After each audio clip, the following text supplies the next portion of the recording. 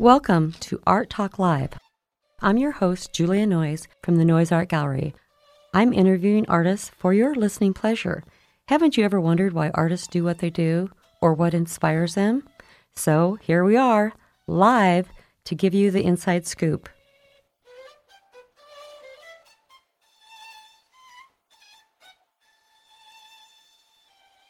Welcome to Art Talk Live. This is Lynette Fast with Noyes Art Gallery at 119 South 9th Street. Hey, come and join us for these Art Talk Live podcasts. We're recording them live at Noyes Art Gallery now, and you can come in and you can see the art and sit in a room full of art, and you can also hear artists talking about their art. Just do that any second Friday from 11 a.m. until 1 p.m. We do 2 hours of interviewing and just talking about art. So bring along a little lunch, bring a friend, and just enjoy as much time or as little time as you can. We hope that you will join us. And with me today is Shannon Dumais, who's going to be talking about her time here at Noyes Gallery. This is her second interview because her medium has changed a little bit, and she's moving in a new direction. Yes, absolutely. Well, thanks for coming in, Shannon. And You bet. Shannon works with natural wools Yes. and does hats mostly. Now, Yes. she's got other options. We'll talk about that. But first, tell us the first time you remember thinking of yourself as an artist. Gosh, that probably happened about the time that, I always painted, enjoyed painting and drawing, and did a lot of that. So throughout my years raising kids and working and all the things that you do when you're trying to survive as a young person, but never took off with the art, just did it as a hobby, part-time, fun, kind of a relaxing thing. But toward the, when I retired out of real estate, which is a very left brain function, I really was determined to do something with my creative side. And that's when I started really focusing on that piece of it. And sure enough, as way leads to way, I ended up not only loving it, but getting good response from it as well. So, And that was primarily painting. primarily painting and drawings. Mm-hmm. I did a lot of drawings as well, working with graphite and such. So with your new shift to the wool hats, tell us about that.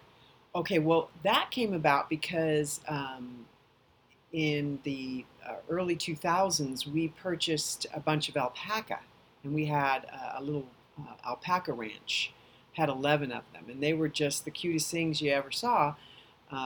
And basically, at that time, it was just the buying and selling of the animal. That's how money exchanged hands. But in the process, every spring you have to have them shaved. Every spring, you just have to. So I had all this fiber, just tons of fiber. It was starting to accumulate, and I didn't really know what to do with it. I just didn't. It's like I don't knit, and I don't crochet. I don't do anything like that. So I was like, well, and I didn't really have the desire to do those things either. Because my daughter is a beautiful crocheter, but it just wasn't in me. To sit and do that. So it's like, well, what else can I do? Well, this lady was offering this hat class for like cowboy hats or, just basic hat class. And I thought, it was a felting class, wet felting. So I took it and I really enjoyed it. And I thought, I could, this is something I could do with all this fiber I've accumulated. But those were very basic hats. And I got my husband involved to help me because it's a lot of work. Felting turns out to be a lot of work. But sometimes there'd be a mistake made, like, because you start out making hoods, and then from the hoods is when you start doing the shaping. Well, sometimes, the fiber would be just so thin, and, because it's like that. Fiber is, because it's hand manipulated and stuff, it can be a little heavy in some spots, a little shorter in others, or little thinner, and sometimes it'd be so thin that it's like, you can see through this. Like, hold it up to your eye and look through it like it's a telescope, So that's when the hats I make now took on a life of their own, because I would take these mistakes and go, what can I do with this mistake, right? Because I'm so frugal. I hate to waste anything. I really just, I don't want to just toss it. So took that mistake and started playing with it on a block. And from that, I developed these really adorable hats for women. I mean, just adorable. And I didn't know they would be adorable. I didn't know what to expect. They looked pretty cool on the mannequins. You know, I'm like, this is a cool looking little hat. The test was taking it out into the market and seeing what women thought of them. Had no idea what to expect. And they were so well received because they're adorable on. They are. You know? They are. They just, women put them on and their face lights up because they beautifully frame the face. Mm-hmm. And, you know, it's like, oh, hello, you know? Yeah. So that's when that was back in like '08 to about 2012. I was doing it out of alpaca. Mm-hmm. And alpaca's really very tedious to felt. Just really a hard fiber to felt because it is so, for lack of a better word, it's slimy. It's slimy to work with. It just moves through your fingers and the whole thing so easily that's why these mistakes happen, because it's not a very stiff fiber. The fiber that I shifted to, I took about an 8-year break because it was too much pain after a while to keep going with alpaca. But then came to Dumais, thought, you know, I had my flat art, but I also knew that in the back of my head that I could do fiber art. And I'd never worked with merino wool. So I ordered some merino wool and I thought, let's see how this works out. Well, the merino wool is just as soft. What you look for in these types of things is what we call no itch factor.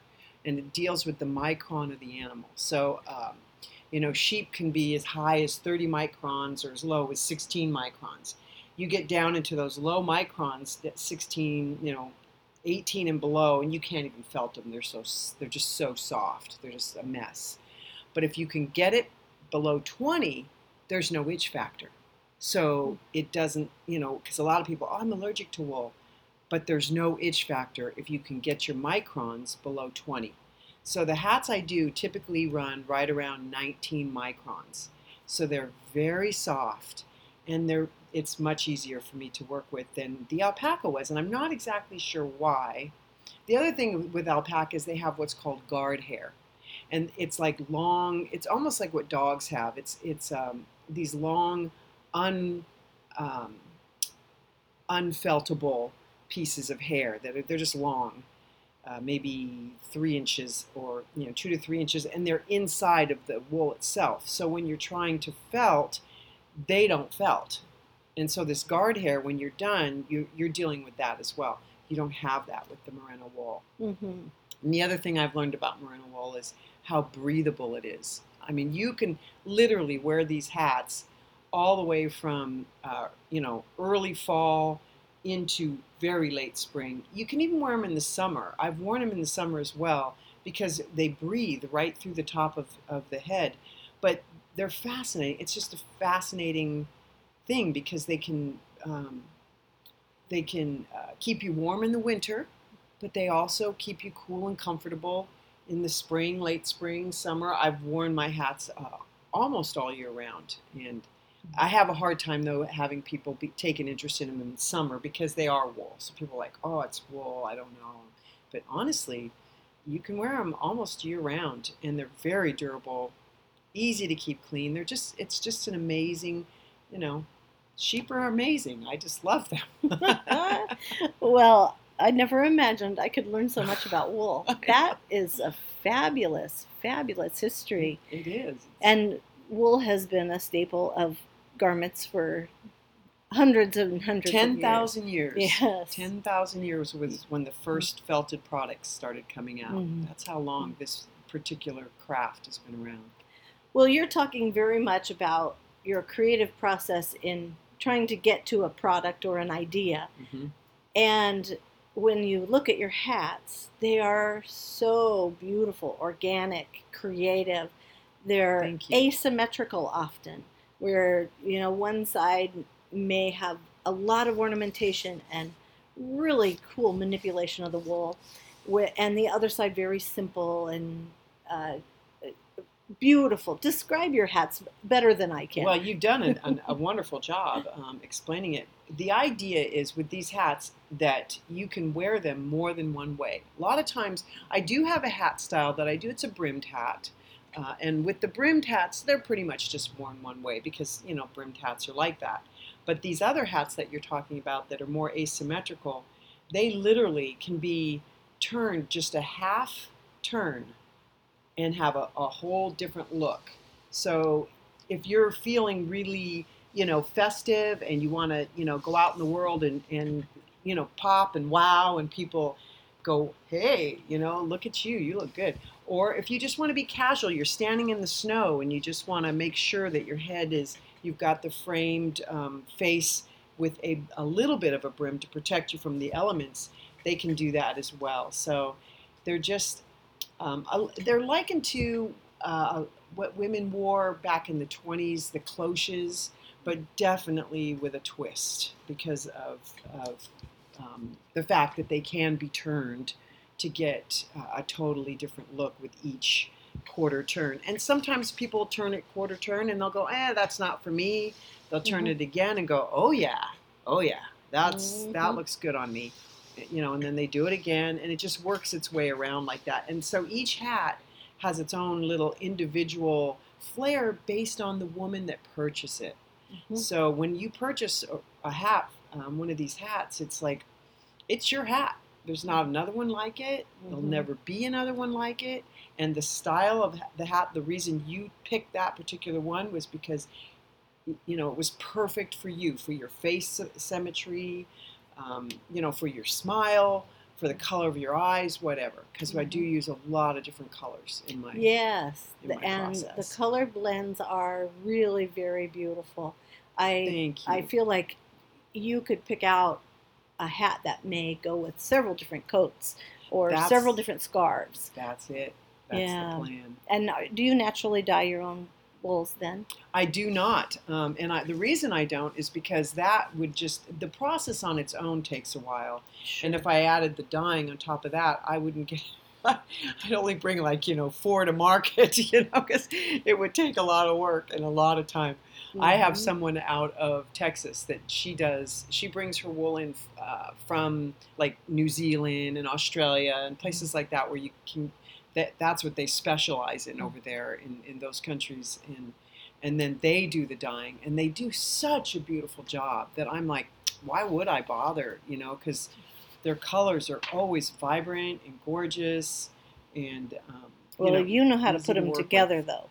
Well, thank you. It's not just in slapped together color effect. You have some very beautiful pattern and subtleties also at the same time. Well, the other thing that's very interesting about the majority of my hats is that I incorporate just a little bit of silk. What I will do is go on the hunt, usually at either a thrift store or a store that sells used upscale clothing, and hunt down the silks. I mean, it's most of our clothes today are throwaway. They're polyesters and they're just 2 or 3 seasons.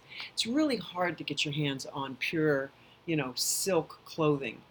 So it becomes like a real hunt for me. But I'll find these fabrics these silks that just have wonderful patterns in them. And I don't need very much. I just need a small piece. And you really can't even see what the actual design is of the silk, because that's not the purpose. The purpose is to give it texture. So if a silk has paisley shapes on it, only certain things will pop out about those shapes. And that's one thing that I absolutely love. I've got, like in one of these hats that I've got here today, I've got one that does have paisleys and circles and sparkles, and you can barely see it, but there's something different about that particular area. And so I love working with the silk and adding it. That they call that nuno felting. It's actually got a name. And then the other thing that I love to use is bamboo. Believe it or not, bamboo fiber is bamboo fibers and recycled silk fibers are also run through this hat in different locations. So you can see all these squiggly lines, and the kind of like the flare, how it flares up over the top and into the crown of this hat. That's all done with either a silk fiber or a bamboo fiber. And that's giving the surface a little bit different texture. Exactly. And some of it's a visual texture, some of it is an actual tactile texture too. Yes, and there's shine. The reason I love working with bamboo and with the silk is that they are shinier than the actual wool fibers. Mm-hmm. So that causes it to pop as well. And yeah, on this one you can see the silk had a little bit of sparkle to it. I see and so it kind of pops out when the light hits it just right. And beautiful. Then this year I'm going to add a little bit of beading to my work, around specific areas, just to, again, give it a little more pop. And I also work with a lot of curly wool. Like you can get these wools that are come naturally off the animal, and they're either undyed or dyed, beautiful colors again, and so they're very curly, like just having really, really curly hair. And I will also incorporate that into the design as well. Lots of special little attention to detail going on. Exactly. Beautiful. Exactly. Well, Shannon, what if someone needed a particular hat? They liked the style, didn't quite fit them right, want a different color. Are you open to commissions? Oh yes, I do a few every year, and that for that very reason. They'll find one, they'll love the shape, but it's brown and orange, and they have a blue coat, and they would like me to make one that's got blue in it to tie into their coat. Now, I will tell people, and I do the best I can to get a very, very similar shape, but I never know what I'm going to get. I really don't. So I can come close to the shape, but each hat is individual, and it's its own style. And so yes, I do them all the time. And then a lot, if because there are specific shapes that I work with pretty regularly, if someone is leaning toward a certain shape that looks nice on them, that's the one that I will work to recreate when I make them a commissioned hat. Yes. Well, as you can tell, it's important to stop by Noyes Art Gallery at 119 South 9th Street and check out Shannon's hats. Get ready for fall now, because they are really beautiful. You will have a unique art piece, and we can hang art on our walls. We do that all the time, but let's wear it too. Exactly. And feel very special, like Shannon described, framing your face, giving you a special, different perk or look to especially in your the cold outings. weather. It puts a little happiness in a gloomy day when the skies are gray. Indeed. Well, thank you so much for joining us on Art Talk Live today, Shannon. Thank you for having me. I'm so excited to hear more background about your hats. I do love wearing mine. So please join us again. This is Lynette Fast on Art Talk Live. And remember that we are open to a live audience here at Noyes Art Gallery the second Friday of every month. I'm recording from 11 a.m. until 1 p.m. so that we can make these podcasts. And we would love to have you stop by the gallery and listen in to those interviews live. Come back and join us again. This is Julia Noyes from the Noyes Art Gallery, and this has been Art Talk Live. I want to especially thank Lila Cho for her original violin composition that she did special for us. Tune in again. We'll be looking for you.